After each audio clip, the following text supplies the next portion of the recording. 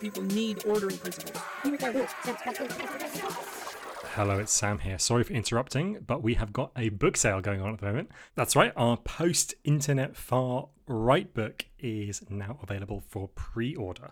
There's a link in the show notes. We need a certain number of pre-sales by the end of the month. That's the end of June 2021 in order to get the book published. So by the middle of this year, we must have £5,200. We're over a quarter of the way there already, so it's going really well. But if you want to pitch in, if you want to get some of our takes in more systematic form and also in more written down form, then you can go over to the crowdfunder page, which is in the show notes, and please buy a book. I've detained you from Andreas Malm and Lise Benoit long enough. Here it is. 12 rules.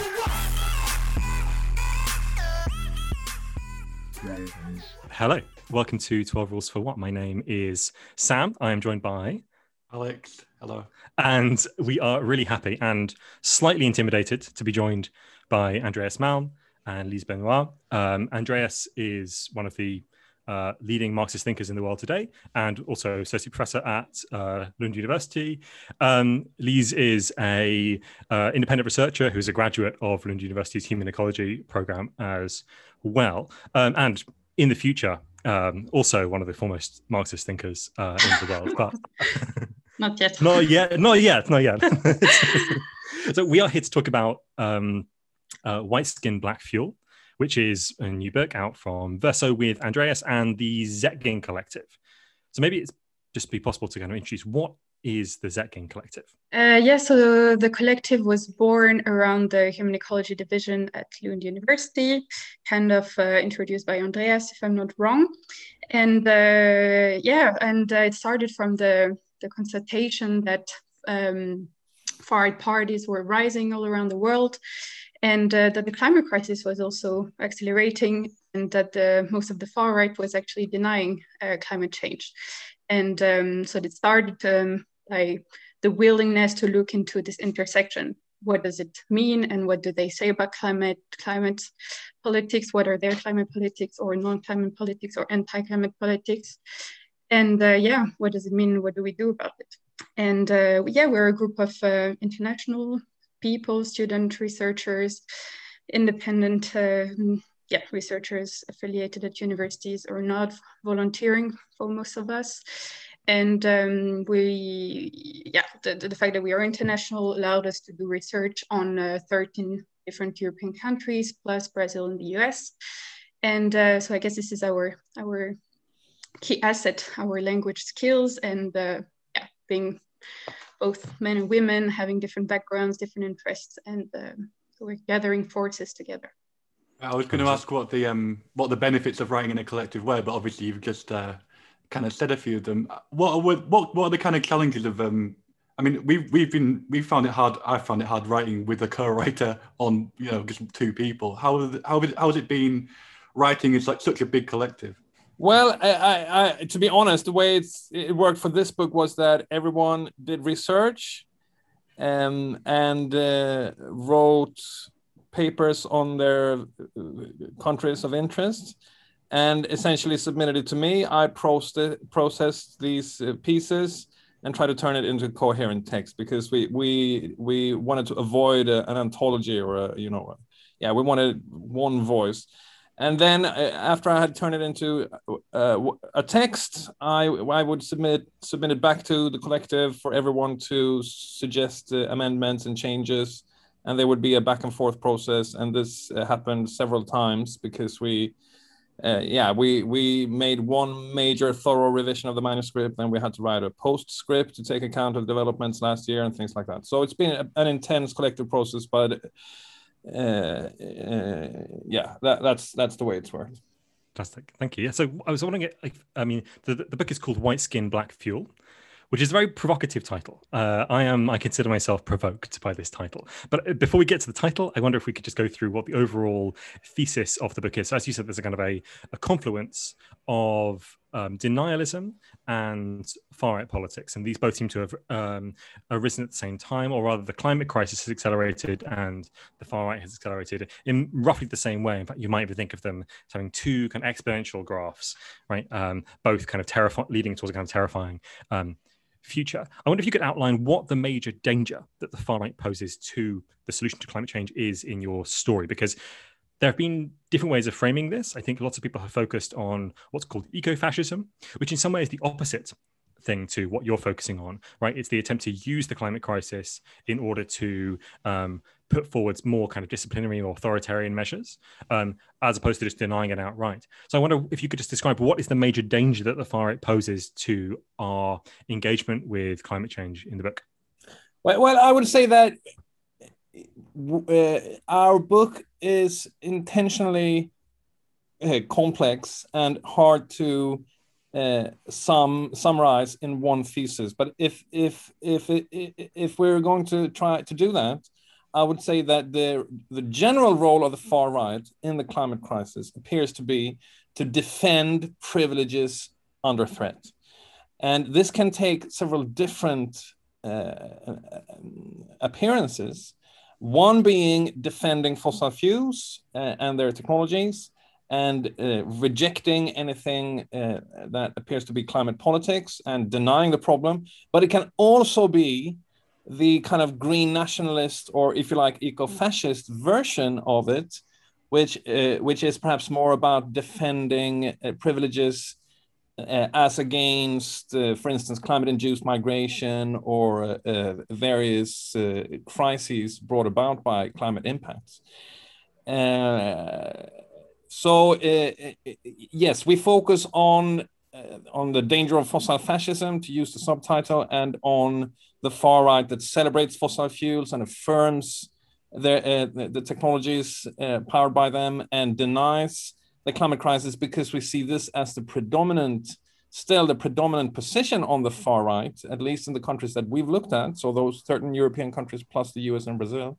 But we also spent some time on the green nationalism as an alternative articulation of far-right politics in the climate crisis, and not the least in the case of France, which is the special field of expertise of Lise. So she can take over if she wants to add something there, or we can come back to it later. You start out with denialism and go through kind of history of climate denialism. What are the kind of some of the basic, I suppose, phases in which the climate denial block has gone through since the 80s? Yeah, well, originally climate denial in the late 80s and early 90s was all but the consensus position from the capitalist class in the US and large chunks of it, at least in Europe as well, with corporations setting up organizations like the Global Climate Coalition to try to sabotage the UN negotiations and engaging in all-out miscommunication, disinformation, and attempts to break down the emerging scientific consensus. But that phase came to an end around the years of the Kyoto Protocol, so in the mid to late 90s, when many of these corporations ditched the denialist apparatus, or whatever you like to call it, and nominally recognized the climate crisis and paid lip service to it and started engaging in tactics more like greenwashing. And then the denial still lingered on, and some corporations, notably ExxonMobil, continued to bankroll this apparatus. But the major shift, perhaps, that we are, of course, most interested in is when denial drifted into the far right as a politically organized current, as represented in certain parties and precedents. And this seems to be the most politically successful phase of climate denial, because unlike in the mid 90s or early 90s, this type of climate denial, represented by far-right parties, has managed to exercise direct political power, notably through the Trump presidency and the Bolsonaro presidency, but also through quite important governments in Europe, such as the one in Poland, the one in Norway, key fossil fuel producing countries in Europe, as well as through political parties that haven't gained government power, but that have managed to influence the political discourse in their countries. We divided into four. We divided climate denial into four phases, but the really interesting process is the migration of climate denial from corporations in the 1990s to far-right political actors today. I think the specifically interesting thing about the kind of adoption of by the far right of denialism is the kind of taking climate out of like a debatable position within a liberal sphere of like the political discourse, and that these parties like in Poland and the Trump administration are kind of immune to all the kind of arguments and pressure from scientists or pressure groups or charities and stuff. And I think that's what, in my opinion, gives it a certain potency that the corporate kind of corporate interests would are much more kind of susceptible to that kind of general discourse, I think. I think the anti-fascist left, I mean, I'm speaking kind of from personal experience, tends to think of far-right politics basically as quite kind of independent from capitalism at a large scale. So we understand, I think, far-right movements, at least street movements, as kind of basically like throwbacks, kind of atavistic, weird, independent from capitalism. And they're this kind of strange thing that the center-right parties have to appease, right? They shift to the right on immigration and they absorb that. I mean, that's a very British view, perhaps, because the Conservative Party has been absolutely amazing over the last 40, 50 years at absorbing the far right and preventing it from developing into this autonomous thing. So but the book gives a much stronger role for the far right, and it also gives a much stronger role for capital in the determination of the far right. And I think that's not something that normally we think about. So I'm wondering, and obviously this is something that people think about in Europe, and it comes out of a debate between Miliband and Panayotis and so on. But I guess the question of the determination of far right politics to a large extent by blocks of capital is quite a novel idea. So I just wondering, could you explain that? How do you see, it's not just a question of influence, right? It's not just a question of ideas being circulated. There is also a sense in which the politics of the far right is actually organized by and even decided by some sort of block of capital. And I wonder if you could just explore the dynamics of that attribution or that determination. My take on this would be that the classical Marxist analysis of the far right and of fascism is that these forces come to the fore only if at least factions of the dominant class find it useful to align with them and to invite them into power.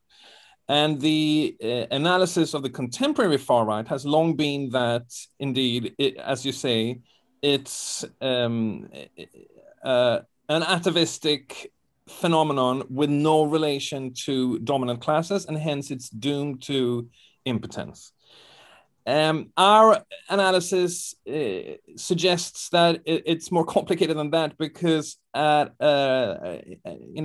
a wide range of cases, you can see very intimate relations between certain far-right formations and what we call in the book primitive fossil capital. So in normal, in ordinary language, the fossil fuel industry. And perhaps the most clear-cut cases of this alliance would be the US, Norway, Poland, and Brazil. But in Brazil, it's also a lot about the agribusiness section of the dominant class. And I don't think that we argue that these dominant class factions determine the rise of the far right, but that the rise of the far right in those countries, and potentially at least in quite a few others as well, is articulated in an alliance with those sections of the dominant class. And it's when that alliance comes about that the far right becomes a really powerful force, as we saw in the US over the past 4 years, up to the Biden election, as we're seeing playing out still in Brazil. And when the far right is on the rise in certain countries, such as Spain, for instance, right now, or Germany, where the AfD seems to be doing pretty well again in the polls. This alliance is potentially realized in one way or another. And this doesn't mean that, for instance, in the German case, that coal companies such as RWE are actually funding the AfD, which I don't think is the case, but that the interests align between a party such as the AfD and coal companies in that country. And that structurally, this can, at a certain moment, mean that the far right can wield much more power than it would be the case if there were no such fusion of interests or correspondence of interests, if that makes sense.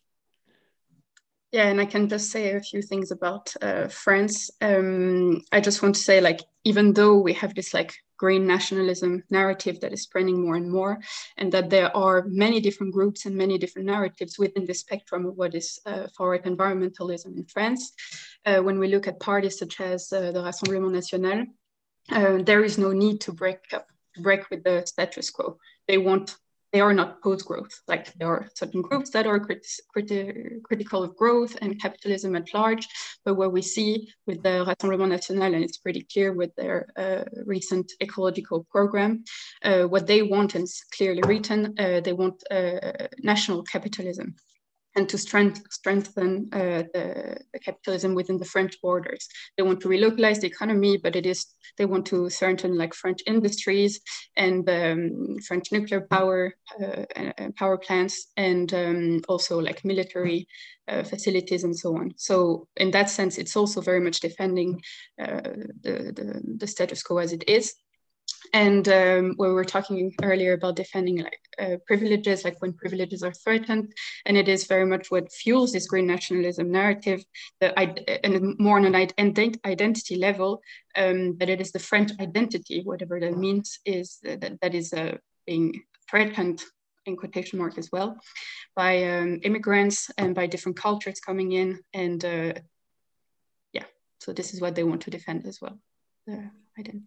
I was wondering if that happens in France as well on a more heterogeneous level. I mean, so France is obviously the site of what's called the European New Right.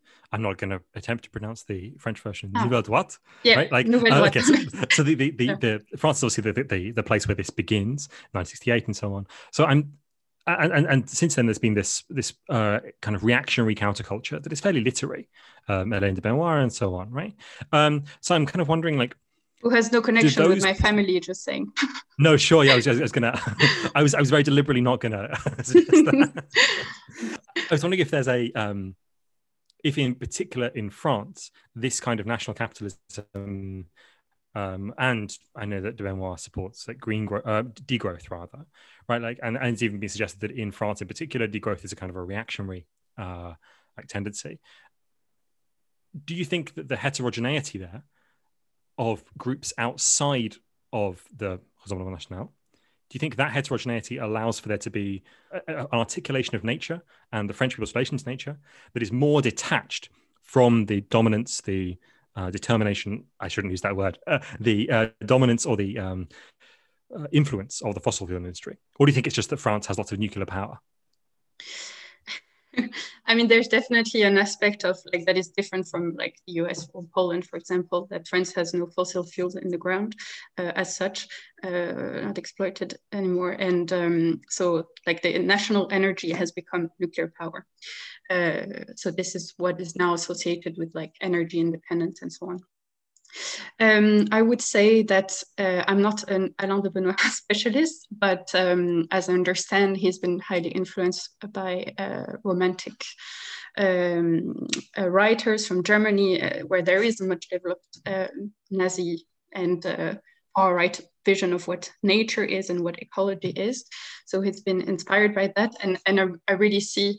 Oh, I thought at the beginning that Alain de Benoist was one end of the spectrum with like this degrowth idea that he's supporting, even though within the Grèce and this like metapolitical sphere, there were many different opinions regarding that. And then Marine Le Pen was the much more electorable, if that's a word, supporting national capitalism and so on. But it turns out that those opinions are not incompatible. And I can take the example of the think tank that organized like a yearly colloquium, and it was last year. This think tank called Institut Iliad for like the preservation of the European civilization. Where actually Alain de Benoist was talking there, but also Hervé Juvin, who is like Mr. Ecology at the Rassemblement National, and they had a lot of things to agree on. And I don't know what else to say really on the French case, but there's definitely a very strong metapolitical sphere, and this was the small focus on my thesis. So I definitely think that this was quite a massive channel to spread different types of views and through different kinds of outlets, and to develop different groups, radio channels, YouTube channels, think tanks, as I said, magazines, and small local groups, and so on. And and I think there's also something to do with the history of France, which again, I'm not going to go into details because I'm not a specialist, but with like a lot of regional identities that now are re-emerging. And we can see that with the regional elections coming up in a couple of weeks, that this is now the new fight waged by Rassemblement National list at the regional level. So there are different French specificities, I'm sure. On France, just staying on France for a second, it seems that going from like the early 2000s Front National all the way through to Rassemblement National now, there was this very clear shift from denialism and mocking of the very idea of climate changing or climate crisis through that kind of new ecology movement and into like this green national phase. How did this, specifically in France, how did this change happen? Because it seems to go along with like a wider shift within that particular party, from Jean-Marie Le Pen and the kind of older guard through to his daughter. Yeah, exactly. I think this is one of the main things, this modernization of the party through putting the daughter at the front stage, and this de-diabolization strategy that they have undertaken since she arrived at the head of the party. And yeah, you're right, there was this new ecology organization that was affiliated with the Front National back then. And but honestly, this wasn't predominant on the ecological scene. And it kind of faded away, and there were also internal disagreements. And then we could see in 2017 for the presidential election, the topic coming back with this idea of patriotic ecology and economic protectionism and green protectionism and so on. But the real comeback, and I mean to say just the rise of ecological concern within the party was during the European elections in 2019 with the arrival of this Hervé Juvin. And actually, I have a small thing to say about him regarding national capitalism. He's now the front person for this localist narrative that they are trying to promote. At the same time, he has shares within multinational companies such as Total, Amazon, and Air Liquide, and all these big companies. And so that is just a funny story. And he is happy to defend himself regarding that, but it's interesting, I think. Anyway, so he arrived and became this writer and giving more intellectual substance to the ecological narrative of the Rassemblement National. And he also brought about this very identitarian ecology, and through this idea of localism and so on, which is about preserving identities connected to the territory, connected to the land. And so this is thanks to him that now this is being put to the foreground. And at the beginning of the year, him and another person, Andrea Cotarac, they created this localist movement, and with the spreading this localist manifesto.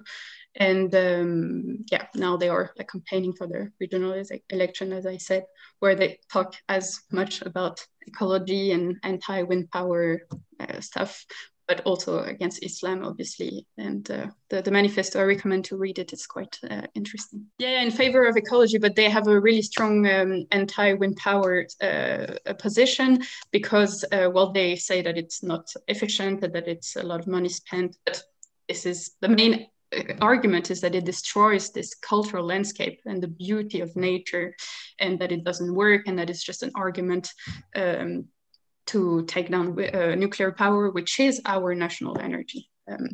I was wondering if maybe that's the missing link here between these states of denial and these states of what look like on the surface something like acceptance. So not full acceptance in the way that we would understand, we must decarbonize the economy, have to switch from fossil fuels away, and so on. These kind of idea of acceptance, but a certain acceptance that says there's something wrong in the relationship between humans and nature.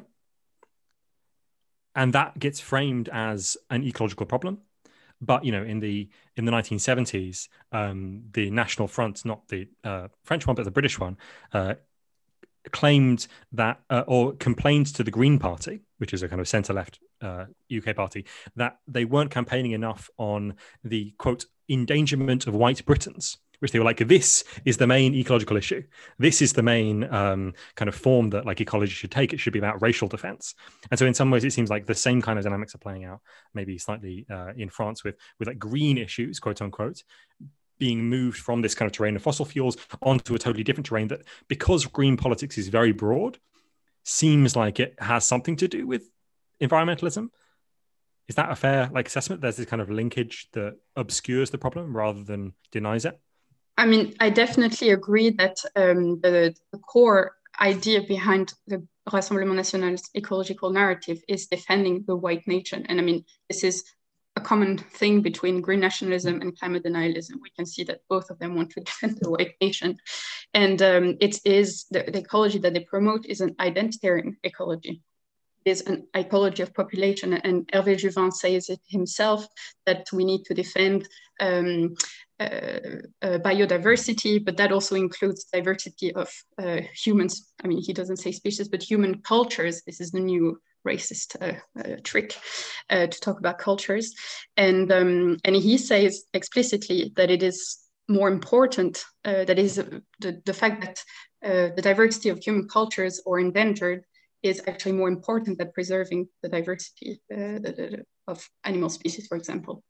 So this is put on the same level and even higher, kind of. It is about defending the environment, but the environment is not seen as Mother Earth. This is like one planet where we all live on. It's the environment that is attached to a specific people that is living in this natural environment, in quotation marks. And so it is very much this link that is trying to be defended. And this is linked to concepts such as ethno-differentialism, as we talked about in the book, not some sort of left-wing idea that we need to defend, that there are different cultures, different ways of seeing the world, and we should keep on preserving this, and that we shouldn't fall into some sort of uniformization or like this is worth being criticized. But the main idea is that cultures are incompatible with each other, and this is why they need to be kept separate. As soon as there is a mix, then they will lose the difference, and this is what they claim. We need to have this right to the difference. And it's also linked with theories again, quotation marks, of great replacement, and the idea that Europe is being colonized and we need to protect this. And and this is what gives rise to quotations such as the best ally of ecology is the border, preserving this environment, this national territory. One of the arguments that we make in the book is that when you scratch the surface of green nationalism, it's really just another form of denial. of the climate crisis, because even if it pays lip service to the science of global warming as a real phenomenon in the biosphere, it doesn't accept the evidence of what drives this problem, but instead it tries to blame immigrants or overpopulation in the global south or any other kind of perceived enemies of the white nation as the causes of global warming. And just precisely by doing so, it engages in a kind of secondary denial, which is the denial of the social drivers of the problem, which are of a completely different nature, of course. It's not the fact that immigrants cause CO2 emissions. So this is green nationalism of this kind is largely a derivative form of denial or a secondary form of denial, and it's very often drawn back even into default denial, as in all sorts of Freudian slips where far-right actors who have committed themselves to green nationalism start saying that, oh, in fact, global warming isn't such a big deal. The real problem is immigration or Islam or things like that. We've seen this in Finland. We've seen this in France and elsewhere. Now, what's going on in France right now is really crucial because, just as you say, France is really the cradle of the contemporary far right in Europe. And it has broken with much of the far right by taking up green nationalism instead of classical hardcore denialism. And the current election campaign is central because if Rassemblement National and Le Pen are successful, if she becomes president, this could potentially be a general breakthrough for the far right. Obviously, it would be if the far right would to rule France, that would be an incredibly epical advance for the European far right. But it would also most likely signal, I think, a general shift in the European far right towards green nationalism. But it will also be interesting to see if the party and Le Pen manage to hold on to green nationalism or to what extent they slip back into older default denial modes of talking about those things. So we in the Zetkin Collective will try to keep track of what's going on in France up to the presidential election and see how the ecological themes are playing out in these campaigns, because it's such a central country right now. Yeah, I just want to say that you're totally right. It's a second form of denial, like denial 2.0 sort of.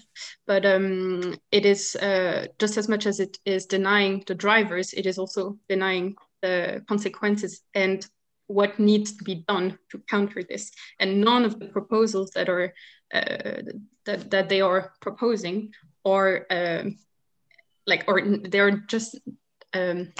just never reaching the level of action that actually needs to be taken, because we need international cooperation and so on. And they are completely anti that because they think it's some sort of globalist conspiracy and opposing like this new opposition between not the left and right, but local and globalist instead. And this is where now the two new camps are. In some ways, it is a denialism. I agree with that. But I also think there's another way in which it can just be framed as a kind of acceptance, but also a kind of a blasé acceptance. So, and in that sense, we can return from mitigation to adaptation, and not adaptation as, we build like a better kind of flood defense systems and so on, but adaptation as in we securitize the whole of society such that the social problems which climate change entails never appear. Right. So, Bolsonaro has, famously kind of destroyed much of the Amazon and kind of allowed that to happen. But at the same time, he's also made the paramilitary elements of the police much more powerful. Scott Morrison in Australia has expanded coal extraction, which will destroy parts of Australia, and at the same time has increased the border regime. You get, to some extent, like Trump, who obviously does, also denies climate change, but at the same time, advocates for the intensification of the border regime there as well. And so in some sense, they are responding to climate change, but they responded to climate change not as a climactic phenomena driven by fossil fuels, but as a collection of social problems that the ruling class will have to suppress. So I feel like, yes, there is a denialism, but we shouldn't like stay on the terrain of saying, oh, they just don't believe it, or like this, something like this, but that it's in their material interests. And in fact, given the I think disaster capitalism thesis is very useful here, the Naomi Klein, because it shows the ways in which, even though we get this kind of Eco-Socialist Problem by James O'Connor, where capitalism degrades its environment, things fall apart, the profit rate goes down, blah, blah, blah. What's called the second contradiction of capitalism. Even if that happens in the long term, in the short term, you can always simply expand the degree of securitization of your society. And this is incredibly profitable. And so I wonder why it is that these kinds of questions, like military questions, security questions, don't play a larger role in the book, given that they play such a huge role in the imaginary of the far right, not just now, but in the future, in responding to climate change. Yeah, well, I'm happy to accept that as a weakness of the book. That there's not more of that, and I agree with everything you're saying. I mean, I think we look at the far right in a sense rather narrowly. So we're not looking at what the U.S. military, for instance, is doing to securitize climate politics in general. We're not looking at Frontex and those EU military institutions and what they're doing, but we spend some time on the far right as the most aggressive defender of borders, including, for instance, the case of Matteo Salvini when he was the Interior Ministry in Italy. He repeatedly denied the existence of climate-induced migration and scoffed at the notion of climate refugees, while sending his armed patrols to stop and detain and send back in a very spectacular fashion of migrants trying to cross the Mediterranean. And the far right, of course, has been doing the same, trying to fortify borders in Hungary and Poland and elsewhere. And this is something that we spend quite a lot of time on describing as part of the, as perhaps the essence of far right politics. But we're looking at it on the level of what far right parties and presidents have done, not on the broader systematic structural level, where you entirely correctly pinpoint this tendency to manage the symptoms, including symptoms of the climate crisis itself, in a very repressive and oppressive fashion, from regimes in Australia, in Europe, in the US, and elsewhere. And that's partly it's covered in other books, but partly it's something that needs to be studied in much more detail. What our specific contribution is perhaps to try to narrow down the role of the organized far right in those political struggles. Yeah. So you've said a couple of times in the interview and from reading the book that the kind of focus of study is particularly Europe, 13 countries in Europe, and Brazil and the USA. And I wondered how we can start to expand this kind of view out, particularly incorporating China, which is obviously the #1 carbon emitter in the world, is obviously not far right in any kind of European sense, because it's got its own context of colonialism and revolution and everything like that. And yet it's still an authoritarian mode of doing environmentalism. So how do we bring in these countries like China and indeed India into this conversation? And how can we relate them to what you're talking about in the book? Well, I should say to begin with that we're trying now with the Zetkin Collective to do more research on cases that are not in the book. And the one that seems to be first in line is Australia. Australia being the world's largest exporter of coal and gas, and with a quite significant far right. I mean, the government is, I guess, center right or mainstream right, but there is a quite vibrant far right scene in that country that engages in quite a lot of explicit climate denial, even as the wildfires burn or the New South Wales underwater and all these things. So that case seems quite close to our general thematic interest in the book. India, likewise, because India has a far-right government. So that's really a major omission of the book, that we're not studying Hindutva nationalism and its relation to fossil fuel technologies and to the climate problem. China is perhaps very different, because Chinese politics is its own universe, I guess. I'm not 100% sure that the kind of interpretive, the kind of interpretations and the theoretical keys that we use in this book would be very useful for the study of China. Authoritarianism in general isn't really what we focus on in the book. So I think that scholars or activist scholars who know about China would need to come up with analysis of these things and how they work in China. And I'm certainly not one of those people. And I'm not sure that the Zetkin Collective will try to branch out into the study of China, which that's an omission, that's a gap, but we can only do so much. We have another anthology. I should say that we organized a conference back in late 2019 called Political Ecologies of the Far Right, that is now being turned into an edited volume. And there we have much more global perspectives. There's New Zealand there with ecofascism as represented in the Christchurch killer. There's Boko Haram in Nigeria as largely a symptom of the climate crisis. There are contributions on the far right in India. So we're trying to add to the picture that is in the book. But I'm not sure about China, to be honest. Yeah, I was just thinking specifically with China and kind of racist, like xenophobic attitudes in Europe and how they could be utilized by the far right. With the COVID-19 pandemic, we've seen this kind of rise of anti-Asian kind of violence and harassment, and but I think you make the point in the book that it doesn't really have the same purchase as like Islamophobia does within kind of European far right kind of thinking.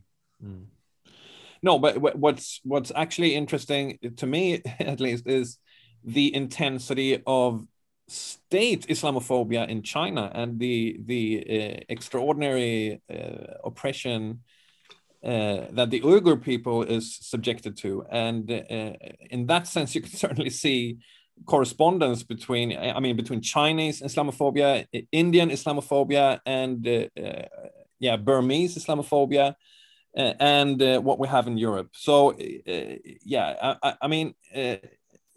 this is perhaps not a response to your question or your comment.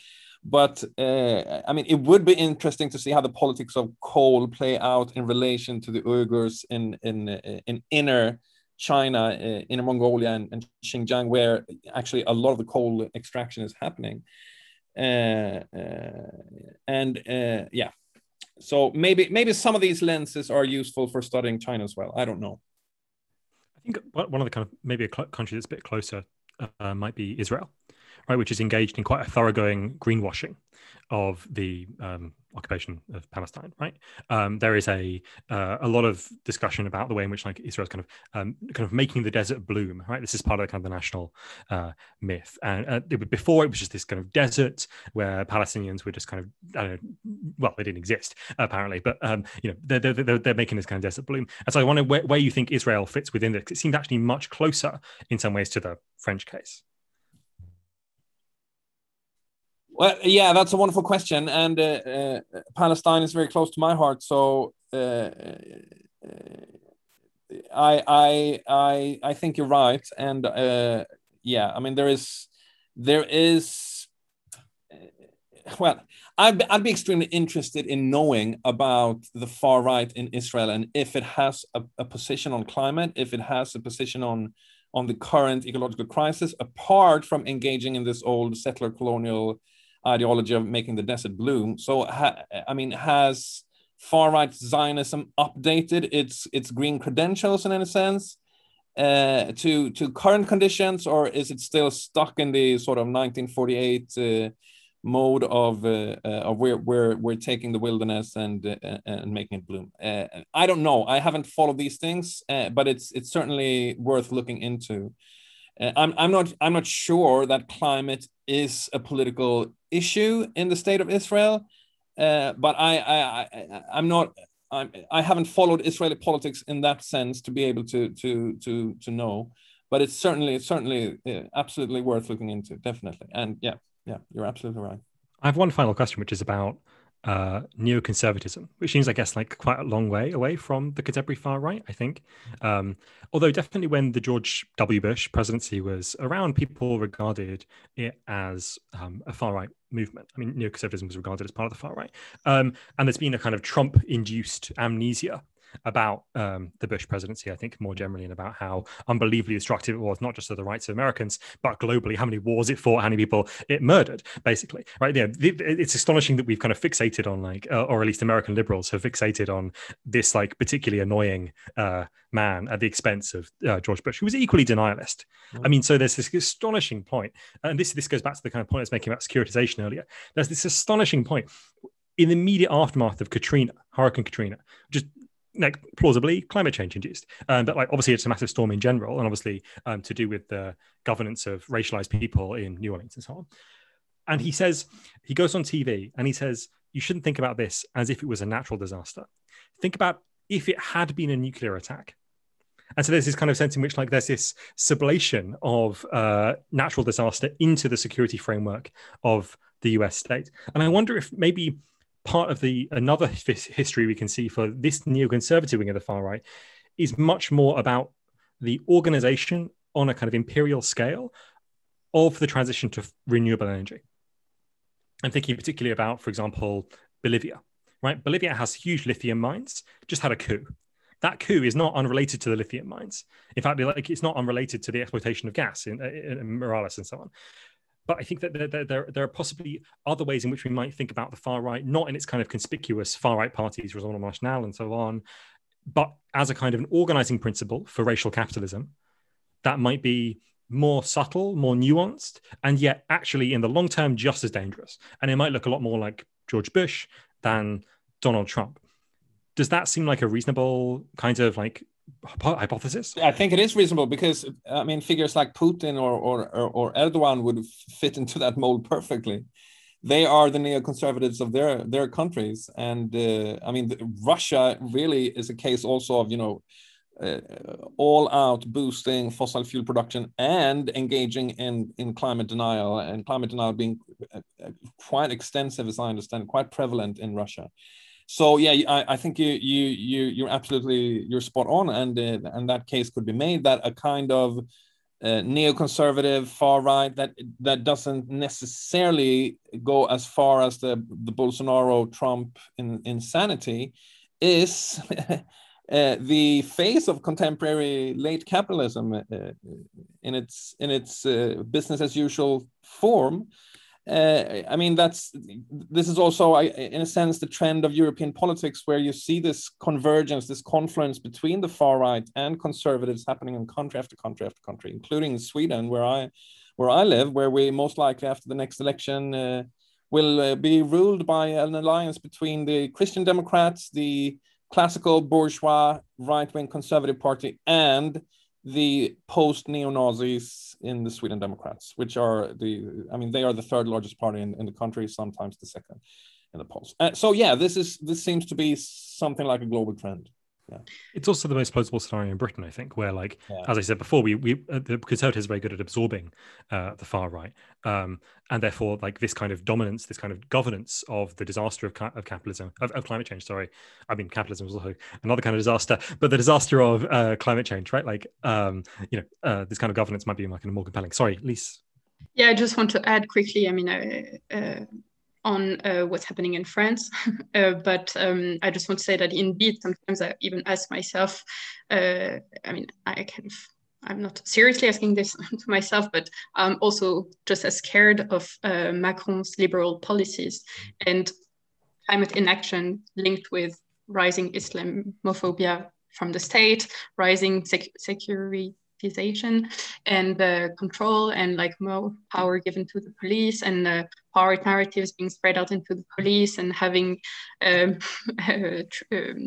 editorials or tribunes in magazines and newspaper from far right militaries, and calling for like some sort of coup, and saying that we are testifying, witnessing, the Great Replacement, the French society, and that it's all going to chaos and that we need order and so on. And of course, this is quite connected as well. And this is giving the red carpet. I don't know if it's a English expression as well, but so it's not that it's a completely strict division between the consequences of what will happen with green capitalism and high Islamophobia with Macron and what would happen with Marine Le Pen.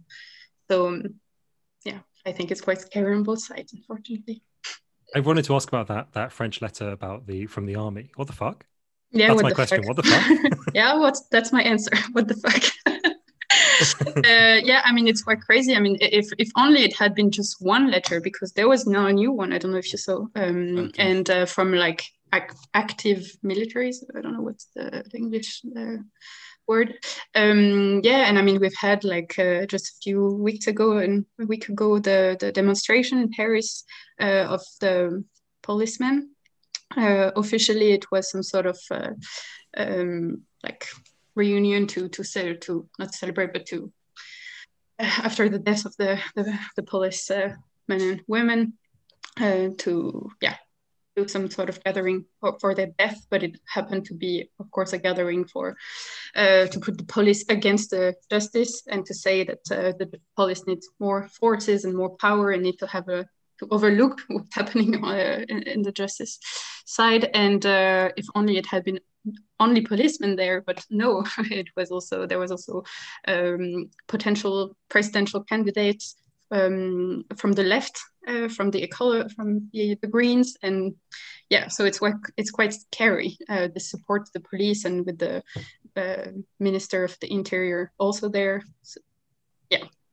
So I think it's quite crazy, and I think what the fuck is pretty much a good summary of the situation. I guess this is what we refer to in the book as fascisation, the fascist tendencies in our societies at large. Sweden, again, I mean, Sweden is a much more obviously insignificant country than France, but Sweden is going pathological as well in this sense that where all of Swedish politics is about the evils caused by immigration, by non-white people, being the cause of every imaginable trouble in Swedish society, from crime to unemployment to poor results in school, absolutely everything can be attributed to immigrants. And this is where the far right is no longer a marginal phenomenon. It's no longer in a fringe phenomenon. It's in the mainstream. Something we've been thinking about on the show and in our writing is what we can do about this general situation, and how we as the left or the radical left can how we can continue to be challenging this intersection and what's happening.